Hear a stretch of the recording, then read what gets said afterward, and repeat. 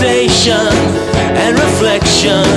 Oh no, oh no, oh no. But what about the ideas of you and me?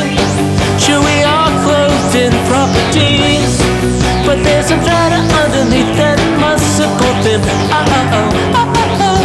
And simple ideas of sensation and reflection are only ideas of properties, so it's worse than a we know not what. There's an incoherency. And hey, I've got all these thoughts in my head, some of them defined in terms of causal relations. But say, if causation is never perceived externally or internally, it's the idea and innately a priori. But I feel that you are moving towards the direction of the view that all necessary connection is but a product of effective conception. Oh. But if you go this far, will we ever know how we truly are? All these mysteries, hidden properties, will we ever know how we truly are?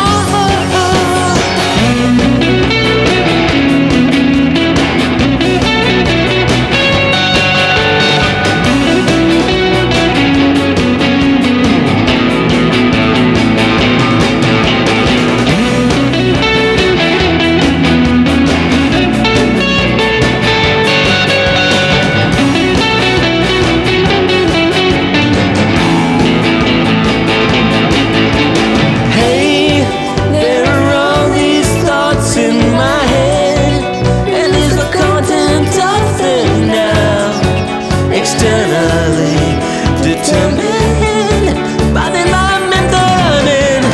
Hey, the experts I implicitly defer to. Do I let them fix the meaning of what I'm thinking? Oh yeah, oh yeah, oh yeah. Well then maybe well and good. There's a story of how H2O is understood, but can I know with more certainty what's going on inside of me?